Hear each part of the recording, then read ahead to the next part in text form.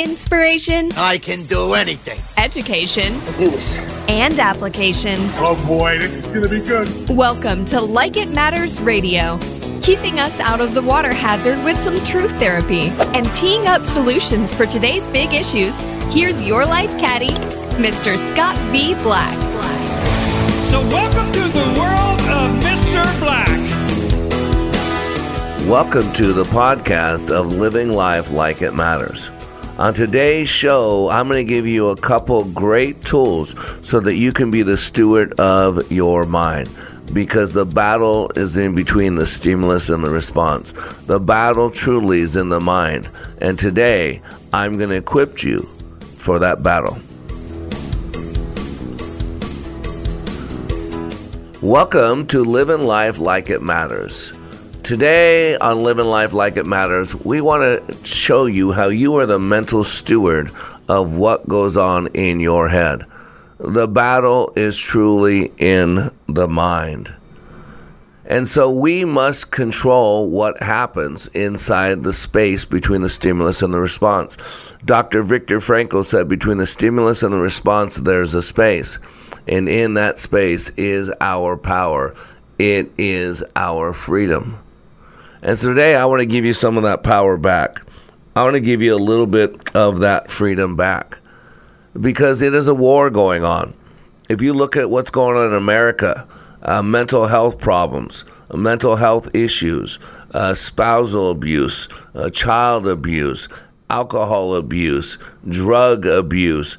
Man, it was bad before the pandemic. We had close to 50 million Americans struggling with mental health issues. And now, since the pandemic, man, it's gotten a lot worse. And why does this matter? Because we dictate how we feel. We dictate our state of mind. We got to quit blaming everybody else for what's going on in our head because it is under our control. It is our stewardship, if you will.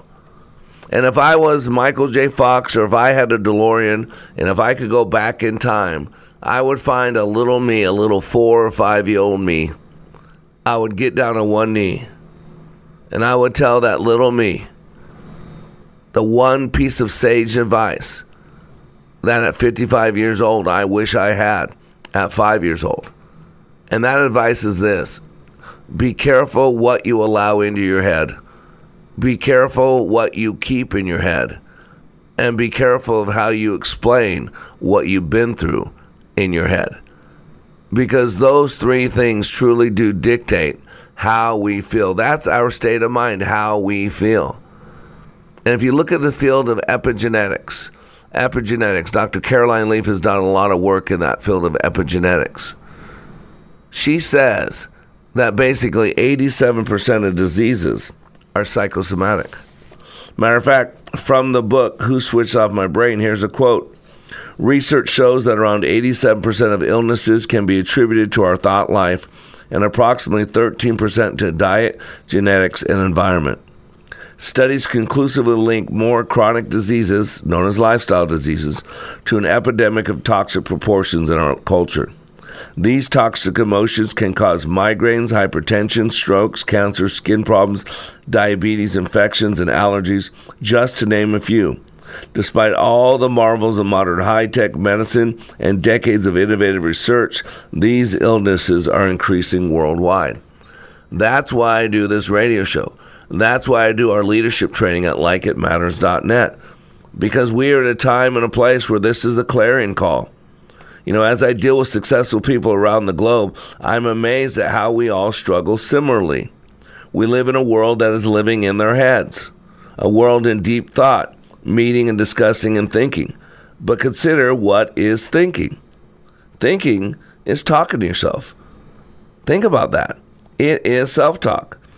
And large parts of depression can be traced back to the way we talk to ourselves. Our thoughts, our self-talk, is driven by our beliefs and wrapped up in our emotions. It is a simple pattern and identifiable if you have eyes to see and ears to hear. That's why we must be the steward of what's going on in our head. It reminds me of a story about a pastor. He was going to a Billy Graham prayer meeting somewhere in Canada, just north of Washington State. He flew into Seattle, met up with some other gentlemen going to the same conference. They wanted to travel together to keep costs down and to build some relationships. So they drove for a bit, a few hours, and came to the Canadian border crossing. Now, just to be honest, all honesty up front, I have never been to the Canadian border crossing. But I have been to the southern border crossing. I have entered back in the U.S. many times from Mexico. Matter of fact, I've done numerous trainings, I think about a dozen trainings in Mexico, including a few in Reynosa. And what I would do is I'd fly into McAllen, Texas, and then I would have a driver from Maytag or one of my other companies. Takata was another big company of mine. And they would meet me at my hotel in McAllen, and they would take me across the border. They would drive me through. And then they would drive me back at the end of class into the U.S. after class was over. And at the border crossing, they stop every single car, and they ask questions of you and stare you down a bit, making sure that everything's on the up and up. It can be a long line requiring patience. And even if you've done nothing wrong, it can be somewhat intimidating. So going back to our story, so here they were in this line waiting to get to the front to be asked the standard questions as they wanted to enter into Canada. So the vehicle got to the front of the line, and the Border Patrol agent asked the standard questions. Where are you from? Where are you going? How long will you be here? Where will you be staying? And the final question was this: have you ever had a felony or a DUI? Now, each person had to answer the questions individually. When they got to this gentleman, the story, he paused, and he said this: 13 years ago, when I was lost and had done some very bad things, I did the drugs and the drunken stupor thing, and I had gotten a DUI. It was a long time ago, and I don't even believe it's on my record. But I wanted to be honest. After all, I was going to a prayer conference, and I was with a vehicle with a group of pastors. So he shared with her that information. That long time ago, he got a DUI, but it's not on his record, he believes. But just in case for some reason it does show up, I wanted to be honest. So he told her that, and with that, she told them to pull off the side, park, and come inside. So they did as they were told. Now he's thinking, what have I done to these men? When they went inside, the lady proceeded to tell the gentleman the following.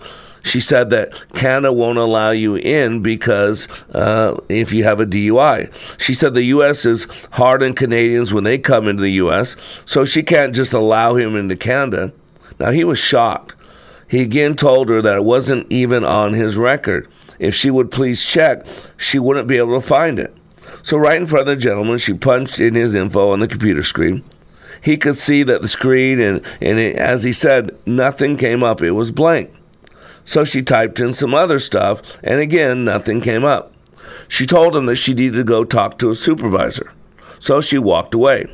Now, why she walked away, he considered how he was going to get back to the hotel and fly back home early on his own. As he was thinking about what he was going to do, he watched this lady go over to a different part of the office. She approached a plexiglass window that was a half window.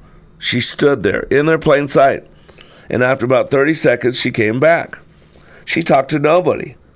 She must have been the supervisor herself. After she came back, she said that she would need to do some paperwork, and that would cost him $90, and then he could go ahead and enter. Now, the only paperwork that was done was the paperwork to run his credit card for $90. It was one of those old-fashioned credit card papers that you write on something that bought something. You just hand wrote a few things, and then you have that little hand-operated machine. You slide it across, and it basically makes an imprint of the credit card. So many of us have this Canadian immigration person in our heads. Someone who is constantly reminding us of our past. A voice that limits us from going forward. A voice of feeling a reason to not dream big, to not create a bigger, where am I going? So we limit ourselves. We don't get in the car and take that chance. We see an obstacle. We start doubting. And then that person says, you got a DUI 13 years ago.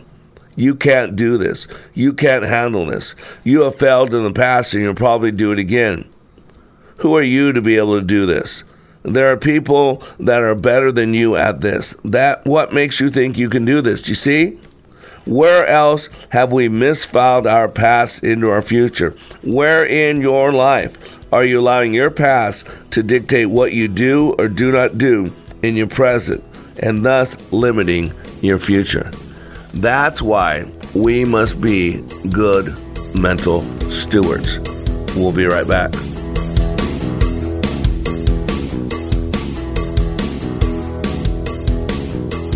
Take a listen to this comparison of other training to Leadership Awakening. For probably 2/3 of my 30-year law enforcement career, I spent time in supervision and management. So I've been to a lot of leadership training. Been there, done that, got the T-shirt. I went to a leadership course in California where I worked, and it's an 8-month program. I went through that program. I went back later on as a facilitator, so I taught leadership. What we did in class was completely different than any other leadership program that I've been through. I mean, in 48 hours of leadership training in your program, it was dynamic, it was intense, it was powerful. You know, it was amazing. It was amazing. Leadership Awakening. Change your heart, change your mind, change your life. Go to likeitmatters.net/schedule for the next Leadership Awakening.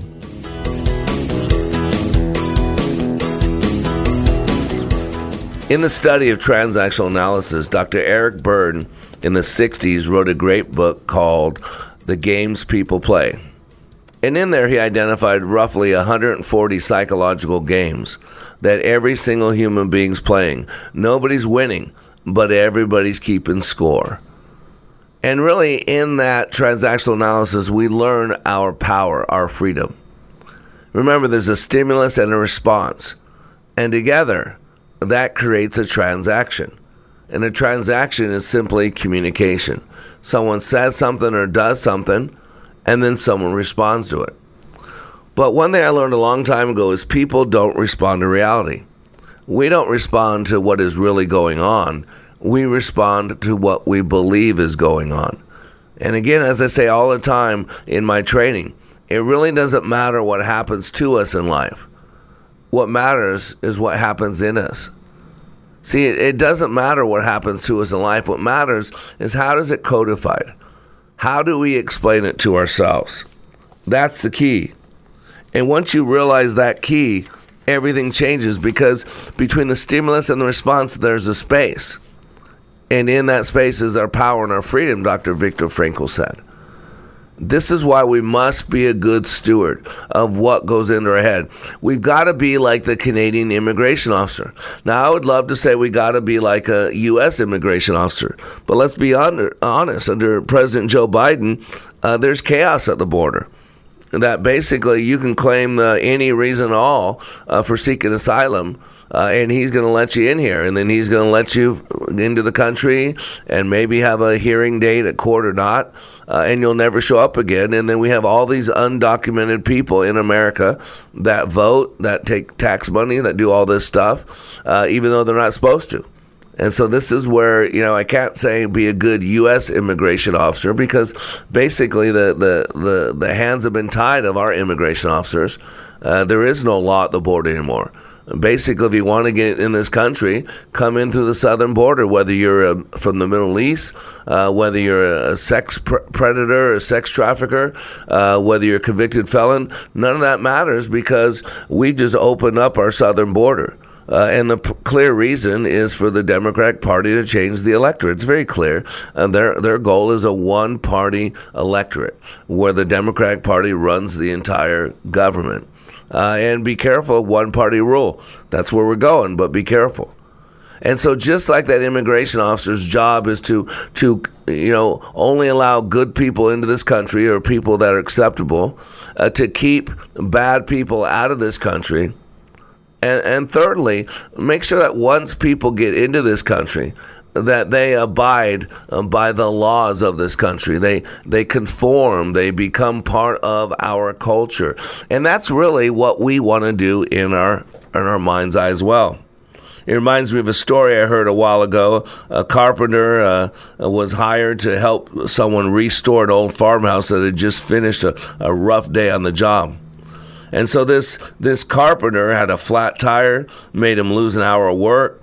His electric saw quit, and now his ancient truck refused to start. And so this gentleman drove him home as he sat in stony silence. On arriving, he invited that gentleman in to meet his family, and as he walked toward the front door, he paused briefly at a small tree outside of his house, right off the porch from his front door. Touching the tips of the branches with both hands, he paused and seemed to mutter a few words. When opening the door, he underwent an amazing transformation. His tan face was wreathed in smiles, and he hugged his 2 small children and gave his wife a kiss. Afterward, he walked me to the car. We passed the tree, and my curiosity got the better of me, so I asked him about what I had seen him do earlier. Okay, he said, that's my trouble tree. I know I can't help having troubles on the job, but one thing for sure, troubles don't belong at home with my wife and the children. So every day, as I come home, I just hang them up on the tree. Then in the morning, I pick them back up. Funny thing is, he smiled, when I come out in the morning to pick them up, there aren't nearly as many as I remember hanging up the night before. And that is so key, because we need to take control. Again, when Jesus Christ was crucified, he said 7 things on the cross. And I would believe being crucified as being squeezed by life. It's like the sponge. You know, whatever we allow into our experience as a sponge, when life squeezes, that's what comes out of us. In my leadership training, it's pretty intense. And sometimes people say, well, you made me angry. Well, you shut me down. Well, you made me, become quiet. You made me hide behind wall. Whatever. I mean, hear a lot. You did this to me. You did this to me. You made me feel this way. Ladies and gentlemen, we can't make another person feel anything. Remember, between the stimulus and the response, there's a space, and in that space is our power and our freedom. We do not respond to what another person says or does. We respond to our narrative about what we believe they said and why we believe they said it. So we don't really respond to what is happening to us. We respond to what we believe is happening to us. And that can be a great deal of difference. And so we must be a steward of what we allow in our heads, what we keep in our heads, and then how we explain things that are part of our experience to ourselves. And that word steward is interesting because steward is someone who manages property or others' affairs for someone else. That's just a fascinating definition. The battles in the mind. The good book is filled with different verses where Abba Father, God the Father, tells us to be careful what we allow in our head. Romans 12:2 is the most famous, right? To transform your thinking, to not conform to the ways of this world. But there's lots of other ones. To hold your thoughts captive to the obedience of Christ. To only focus on those things that are good and positive.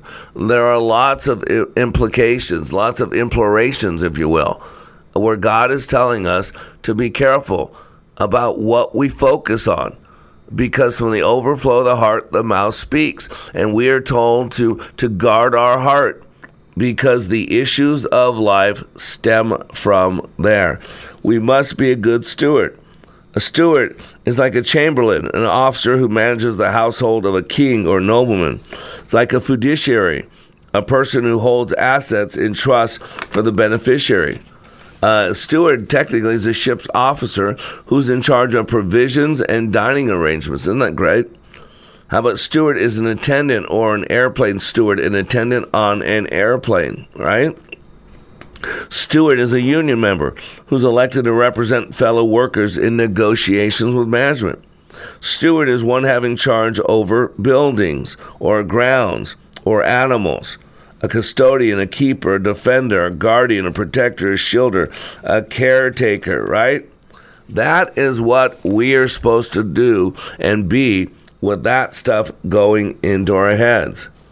And so what I want to go today is give you three things that you can do, and three things you must do if you're going to be the steward of your mental health. If you're going to be a steward of what happens between the stimulus and the response, then you must know these three things. They're critical. And so after the break, we're going to go through what are those three things and why are they so important. Because epigenetics teaches us that we are basically a community of 300 trillion cells, all driven by our environment. And you can read about epigenetics through Caroline Leaf's books, Who Shut Off My Brain and Turn On Your Brain. Also, Dr. Bruce Lipton in the book Biology of Belief goes into epigenetics as well. And he says that we've always believed that the cell was driven by the nucleus. It is the driver of the cell. Now, this guy's a microbiologist. He's at the University of Wisconsin Medical School, which I believe is one of the best in the country. And he's a Darwinist. But he says we've been all wrong. He said we've always believed the nucleus drove the cell, but that's not the case. He says it is the cell membrane that drives. Get it? The cell membrane drives. And so he went on to make this quote. So technically, we're a community of 300 trillion cells, all driven by our environment. And ladies and gentlemen, can I tell you, the most powerful, the most potent, the most critical environment that we find ourselves in is in our heads. Between the stimulus and the response, there's a space. And in that space is our power, it is our freedom. Again, it does not matter what happens to us as much as it matters what happens in us. It's the picture of a huge sailboat on rough waters, and it says success. You cannot control the wind, but you can adjust your sails. And today, on the podcast, Living Life Like It Matters, we're going into the importance, the power, and the implication of being a good mental steward. I am Black, and we'll be right back. Take a listen to these words about Like It Matters Leadership Awakening from a recent attendee. Leadership Awakening is like nothing else. It's incomparable to any other training that I've been through, and that's executive, professional, communication training, to how to hold a fork. The Leadership Awakening is a deep mental experience where I was forced to challenge my mind in a way that I've never been challenged before, and there's nothing like it. There's no way to explain it with words. You have to experience it. Leadership Awakening. Change your heart, change your mind, change your life. Go to likeitmatters.net/schedule for the next Leadership Awakening. It's not only changing lives, it's saving lives. That's likeitmatters.net/schedule.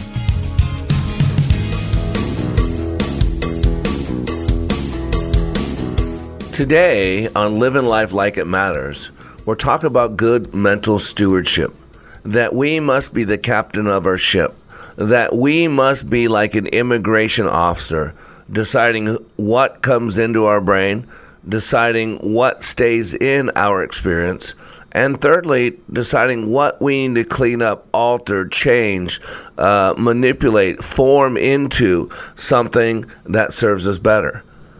Because one of the keys to life is to be consistently framing experiences that allow us to be more resourceful in our interactions and with other people.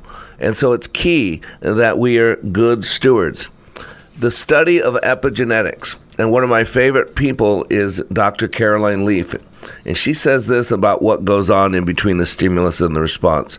She says 75 to 95% of the illnesses that plague us today are a direct result of our thought life. What we think about affects us physically and emotionally. It's an epidemic of toxic emotions. She says, quote, the average person has somewhere between 30 to 60,000 thoughts per day. Through an uncontrolled thought life, we create the conditions for illness. In other words, we actually make ourselves sick. You know, I've been told the body releases 63 known chemicals. And those known chemicals are released based on three things. And those chemicals make us feel. They are what we think about, our breathing, and our physiology. And the most important component is what we think about. Matter of fact, going back to Dr. Caroline Leaf, research shows that fear all on its own triggers more than 1,400 known physical and chemical responses and activates more than 30 different hormones. Think about that. That is powerful. Why do you think in the good book, Our Father, God, told us almost 400 times, do not worry, do not fear, do not fret, because he knows how important it is. Even 2 Timothy 1:7 says, for God has not given us a spirit of fear, but of power and of love and of a sound mind. There are intellectual and medical reasons to forgive, and yet we live in a time where we keep a record of wrong, where we keep a pound of flesh, where we want to go back 400 years ago to what happened to people that look like us. That's just crazy. And there's no forgiveness anymore. What's lacking in America today is not justice. What's lacking in America today might be peace, but it's not because of no justice. We're lacking peace because we lack forgiveness. We're lacking peace because we lack understanding. We lack the ability to walk a mile in someone else's moccasins. We're so wrapped up into me. You know, the whole privilege movement is really the 10th commandment of thou shalt not covet. And we're all wrapped up in what everybody else has, and that life ain't no fair, and that life is hard, and that life is unjust. Man, people, we got to put our big boy pants on, our big girl pants on. Yeah, life's not fair. I mean, read the good book. I study, I eat scripture daily. And reading that good book, the Bible, the good news, I'm going to tell you, it tells clearly two things. Number one, life ain't no fair. I was not born 6'6" and a Kennedy. Man, I'm white. Man, my life would have been so much easier if I was black. I want to be black all my life. My last name's black, but I wanted my color of my skin to be black because, man, I could have went to some good colleges that I couldn't afford. Man, right now I'd have my 501c3. Like It Matters is a registered 501c3, and we struggle to fund it. But, man, if I was a minority, if I was black or a woman, man, I'd have millions of dollars in my 501c3. And so we've got to take control of what happens between the stimulus and response. And part of that is letting go of things from the past, learning to forgive. Toxic waste generated by toxic thoughts cause the following illnesses: diabetes, cancer, asthma, skin problems, allergies, to name just a few. Consciously controlling our thought life, we start to detox our brain. Now, Caroline Leaf says that medical research increasingly points to the fact that thinking and consciously controlling your thought life is one of the best ways, if not the best way, of detoxing your brain. It allows you to get rid of those toxic thoughts and emotions that can consume and control your mind. Change in your thinking is essential to detoxing the brain. Consciously controlling your thought life means not letting thoughts rampage through your mind. It means learning to engage interactively and every single thought that you have, to analyze it before you decide to either accept it or reject it. Now there's your power. There's your freedom. So think about this. Let's take a personal inventory. How do you go about doing that? By looking at your mental processes. There are patterns in our lives. And whenever you're dealing with pattern, you first must identify the pattern. And then you must ask yourself the simple question, is this getting me what I want? Now, the interesting piece of that is that question implicates that you have the answer to another question, which is, what do you want? And in 30 years of intensive leadership development, leadership training, I can tell you without a doubt that most people don't know what they want, but they have a plethora. They can give you a list of things they don't want. I don't want to be yelled at. I don't want to be in a dead-end job. I don't want to be in a marriage without passion. I don't want to go to that class. I don't want to be in that room with that man. I don't want to give a speech. I don't. But what do you want? And what do you want so bad that you want to be different than the rest of the world? What do you want so bad that you want to hold your thoughts captive And those things that do serve you well, keep them. And those things that don't serve you well, get rid of them. Trust me, I know. As a little kid, I was beaten on by a drunk man almost daily. Watched my mom being beaten on. And so I know. Boy, it's hard. It's hard when you got all that rage, when you've been put down all your life, when you've been told all your life you're not enough. I don't know about you, but I get tired of not being enough. You know what I'm talking about, right? You're not tall enough. You're not good enough. You're not smart enough. You're not black enough, or you're not white enough, or you're not gifted enough, or you're not this enough or that enough. And we start believing that. And then over a lifetime, we start solidifying those beliefs, and they become walls and barriers. We call them blocks to leadership. In my leadership training that you can read about at likeitmatters.net, we go in the 20 most common blocks to leadership. And those are belief systems that we created based on experiences. Again, something happens to us. We store that experience, but we don't store the experience. We don't store the experience as it was. We store it as we remember it. Remember that word remember. It's to put something back together. Think about Mr. Potato Head when we were a little kid. I know it's called Potato Head today, but I'm going to call it what I've always known it as, Mr. Potato Head. And whenever we'd put on the arms and legs back onto Mr. Potato Head, you know what we did to him? We remembered him. You know, to dismember someone is to remove their arms and legs. So to remember them is to put on their arms and legs. In other words, to put it back together again. And I'm going to tell you right now very clearly, it does not matter what happens to us in life. What matters is the narrative. How do we explain it to ourselves? How do we put it back together? Because we live in a country of victims. We used to be the land of the free, the home of the brave. Now we're the land of the victim and the home of the free lunch. Because victimhood is the greatest way to get things today. If you want to get some money, if you want to get some pity, if you want to get a leg up, if you want to get some affirmative action, if you want to get some reparation, if you want to get to be recompensated, then all you got to do is claim the victim. Matter of fact, we get our DNA tested today. What for? So we can find out what percentage of a victim we are, so we can cry and complain and whine and moan. You know, I think we just celebrated the 77th day anniversary, if it will, of D-Day. You talk about some brave men and women. Back then, those are real Americans, real heroes. And today, you look at today's man, you look at today's American, and we're whiny, we're crying, we hold a pound of flesh, we keep a record wrong. And boy, there's a proverb that says your thoughts will dry your bones. And our bitterness, our resentment, our negativity, our feeling sorry for ourselves, boy, it's creating some terrible, terrible things. So we can't just crack open our skull like an egg and have a look at what's going on inside our brain. But it is possible to look at our mental processes. It's not just possible, it's essential. So take a personal inventory this week. Take a look at, consider the following. How many could have, would have, should have statements have you made today? How many if-onlys were part of your inner vocabulary this week? How many times have you replayed in your head a conversation or situation that pains you, or one that hasn't even occurred yet? You know, there's a saying out there that worry is paying interest on debt you might not owe. And a lot of people work themselves up, get fret, get fear, get all kinds of stuff.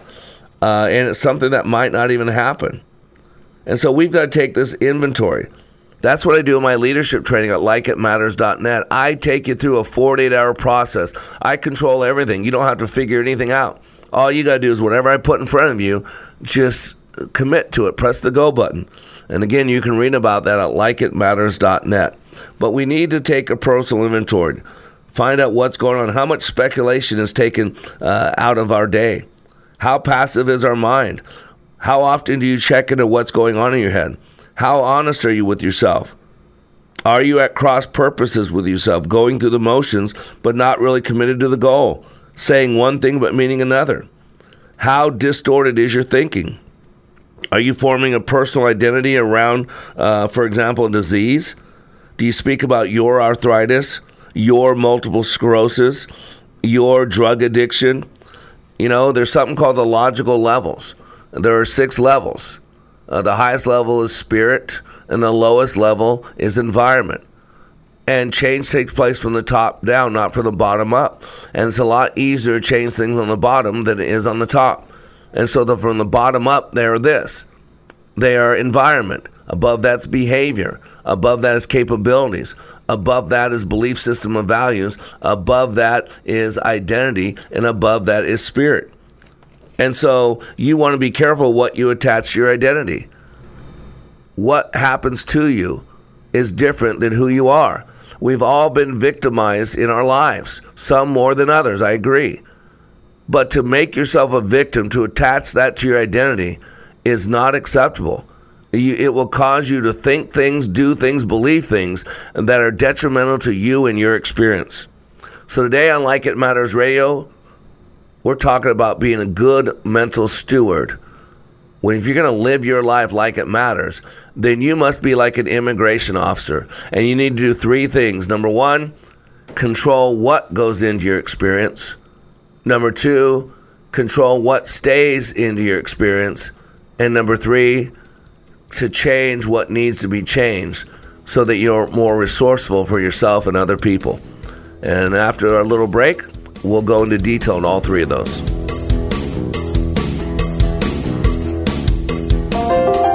This is Scott Black of Like It Matters. As many of you know, I have been helping people to be the best they were created to be. COVID-19 has accelerated changes that I have been considering for some time now. Many more people need to receive the benefits of Leadership Awakening. Mental health in our communities is a real issue. We recently received our 501c3 nonprofit status with the emphasis of creating and delivering, taking back your power and your freedom to the least among us struggling with mental health issues. Please help us help others. You can save a marriage, save a business, or a life by supporting Like It Matters with your tax-deductible gifts. All gifts are needed, large, small, and everything in between. Please consider becoming a monthly partner at likeitmatters.net. Give today at likeitmatters.net. And by the way, Like It Matters Leadership Awakening classes will continue. Check out the schedule at likeitmatters.net as we build our training for those suffering from the challenges of poor mental health. God bless you. Today on Living Life Like It Matters, we're talking about being a good mental steward. And at the beginning of this program, I talked about the story about an immigration officer in Canada. And we've got to be like that immigration officer. I don't know if you know this or not, but it's said by the time a child is 17 years old, the typical child has seen 70,000 acts of murder, violence, rape.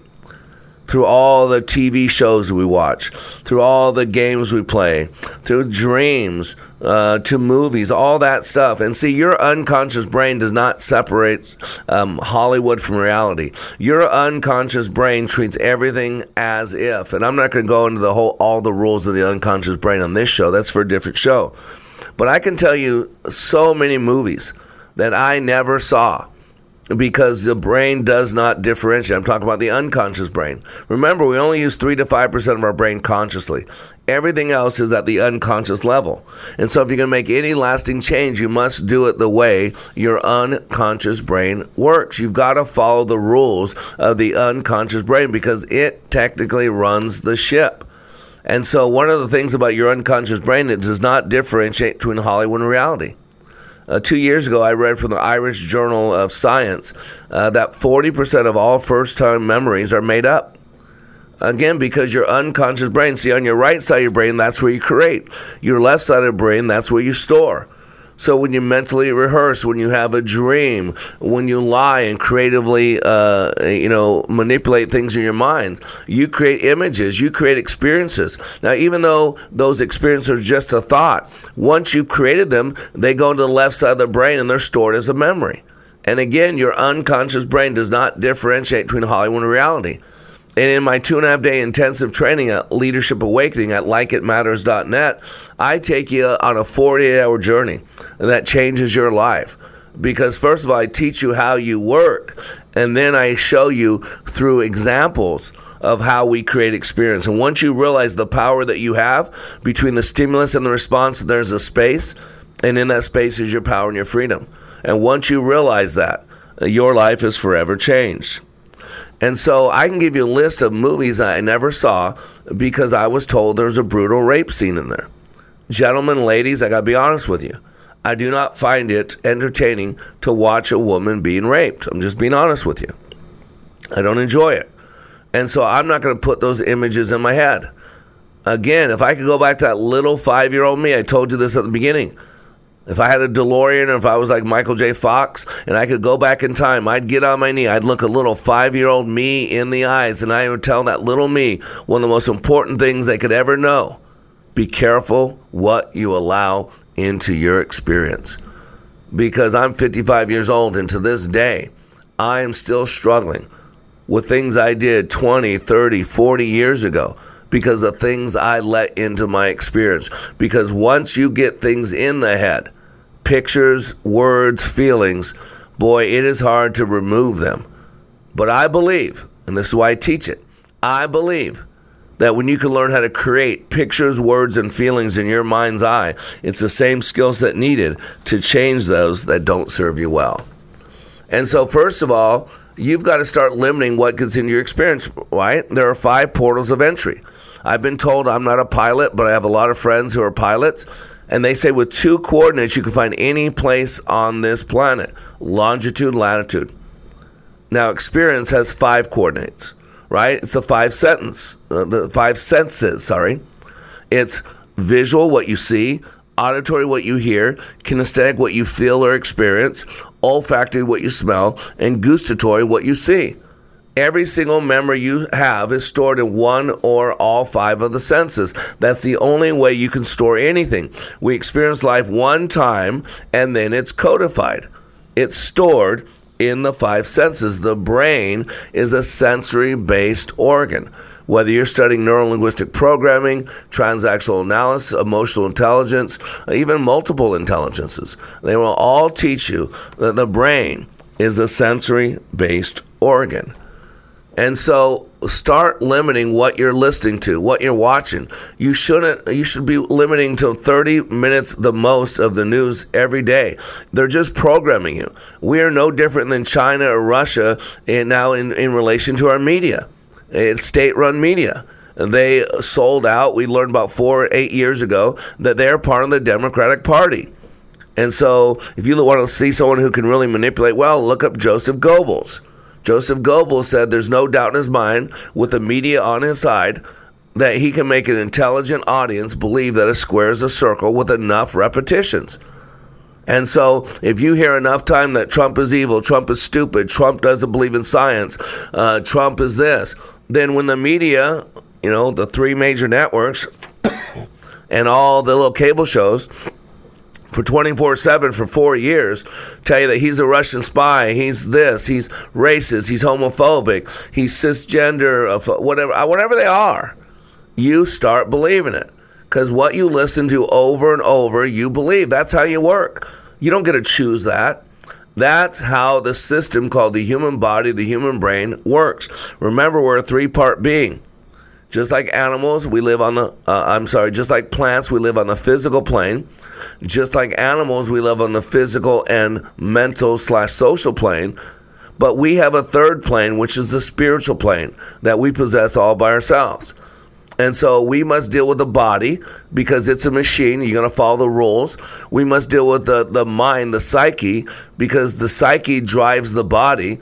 And we must deal with the spirit because each one of us is an eternal being. I don't care if you believe in God or not. There's a spirit residing inside that carbon-based life form that you call the body. You're not the body. That's just your vehicle. That's your tent. That's your tabernacle. You're the spirit that possesses that body. And so you've got to be the steward of what you let into your experience. What are you watching?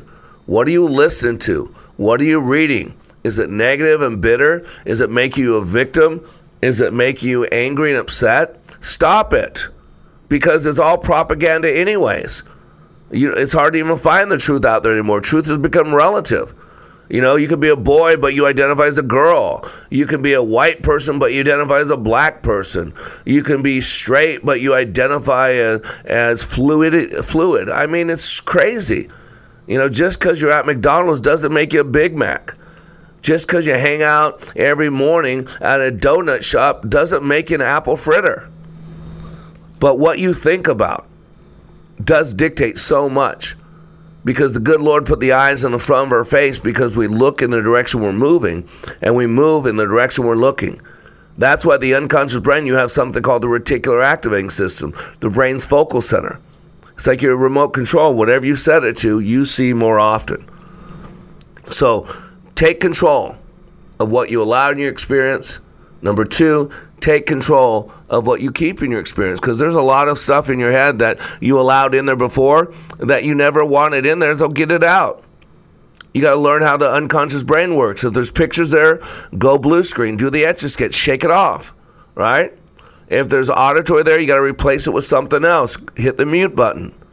If there's kinesthetic feelings, find out what triggers the feeling and then do what's called a swish and change it from one thing to another. It's like when a train goes in a switching yard, a switching station. If nothing happens, it goes on the same path. But if you pull that lever, you change tracks. And at one point, you go from one track to another. That's how you deal with things, which brings us to the third thing as the immigration officer of our brain, as the mental steward of what happens in our experience. We need to be able to reframe. Reframe is very important. So the frame is the way in which a thing is put together, an established order to shape to form. Reframing is to frame anew, to reshape. You've got to understand again that we are little meaning makers. If you study logotherapy, Dr. Viktor Frankl, and logotherapy is all about man's will to meaning. Why do you think little kids ask all the time, why daddy, why daddy, why daddy? Because we're looking to connect dots. If A, then B. We call those belief systems. And we create those. Matter of fact, it's said that by the time a child is 6 years old, a majority of their map of reality, their belief systems are in place. So sometimes we got to frame things and reframe them. Frames give meanings to words. It changed our internal representation. The meaning of any experience in life depends upon the frame we put around it. Nothing in the world has any meaning. How we feel about something and what we do in the world are dependent upon our perception of it. If we perceive something as a liability, that's the message we deliver to our brain. Then the brain produces states that make it the reality. If we change our point of view by looking at the situation as an opportunity, we change the way we respond to situations in life. It's called a reframe. And again, the key to success in life is to consistently represent your experience in ways that support you in producing even greater results for yourself and others. So there's lots of different ways to reframe. As a counselor, I help people take an emotional experience and reframe it, right? It's powerful. It's called life events. Identify memories that cause an unresourceful state and replace with new memories to cause a resourceful state. Outcome reframing. Outcome, whenever you hear the word outcome, you're talking about goal getting. I teach goal getting, and there's 6 elements to a well-formed goal. I'm not going to go into those now. But the third one is simple reframing. Remember, no one responds to what happens to us. We respond to our explanation, our narrative of what happens to us. That's where simple reframing comes in, because we believe what we tell ourselves over and over.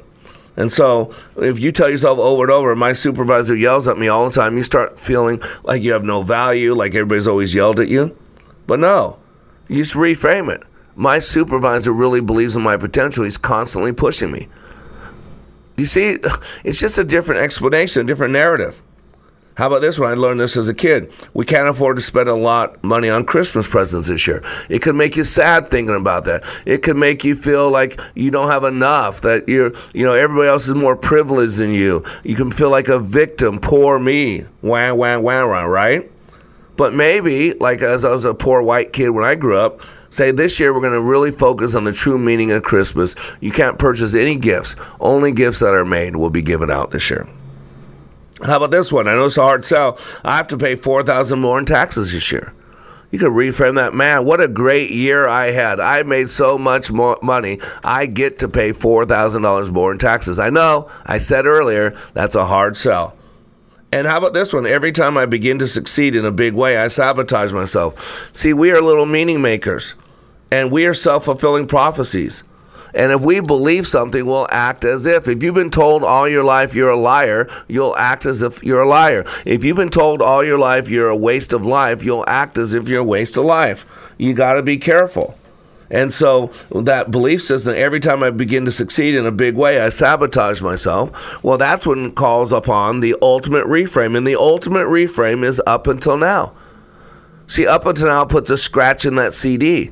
It breaks the LP. It pulls on the 8-track. You've got to interrupt the programming. Every single person is working perfectly. I didn't say you were perfect. We're getting exactly the results we have programmed ourselves to get.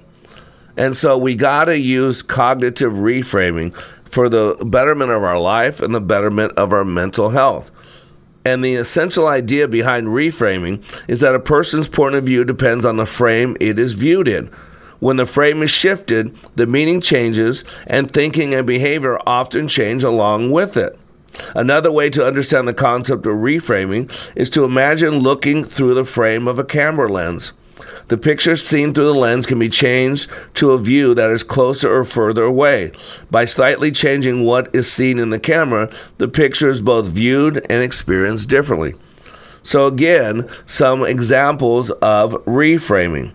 Let's say in a family therapy session, a person complains bitterly that their parent is overly involved in their life, constantly nagging them about what should be done. In attempting to shift this person's negative view of their parent, the therapist offers this reframe. Isn't it loving of your parent to teach you ways to take care of yourself so you'll be prepared to live on your own without her? See, it's the way we explain it to ourselves. Remember, between the stimulus and the response, there's a space, and in that space is our power and our freedom. The mind is 6 times faster than we can talk. And so what happens is we put value on it. We put meaning on what has happened to us, what someone said or did. And that meaning, that purpose that we put on that makes us feel, because it makes the body release chemicals. How about a teen is upset that they didn't make the team, okay? So the therapist asks this person what positive things could come from not making the team. And that person then is able to say that they will have more free time and with enough practice might be able to make the team next year and can focus on other things that might be more important right now. Because most people aren't going to play professional sports. So it's one of those things that if you get to do it, great. If not, it's really not going to impact the rest of your life. Most people 10 years removed from high school or college aren't thinking about what they did and didn't do in college outside of their field of degree. One more example of a reframe, and then we'll close this out. A boy says to his mother he has ruined his life by taking away his smartphone privileges. Right? Let's say a child was caught texting while driving or sexting, whatever. So a therapist talks about the dangers of texting while driving and the reasons his parents may want to teach them not to do that. Also, the dangers of sexting and what it does and how it comes back. So again, you got to reframe it and put it in a positive light. It's going to cause damage in the future. It's going to cause some embarrassment. It's all these things. So this is our power. And what we got to do is we got to get in the game. Because we are conscious creatures. But the problem is we're running around unconsciously. Remember, we only use 3 to 5% of our brain consciously. The rest is at the unconscious level. And when I say people work perfectly, I don't mean you are perfect. There was only one perfect. His name is Jesus. What I'm saying is we're getting exactly the results we have programmed ourselves to get. So if you don't like the results, change the approach. As you change the approach, you change the results. That's why we do this podcast every Monday and Thursday. Every Monday is Story Time with Mr. Black to inspire you to change your state of mind with a good story. And then Thursdays are a full podcast episode like today's. All right, I'll talk to you on Monday.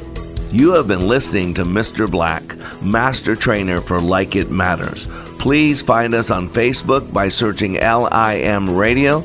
Make sure to follow us, like our posts, and share with others. Also, search YouTube for Like It Matters. Be sure to like and subscribe to our channel. And for more information on how we can help you live life like it matters, go to likeitmatters.net, where you can find more information on our transformational training, our life coaching, counseling, our radio show, and other ways we help you continue the journey of living life like it matters.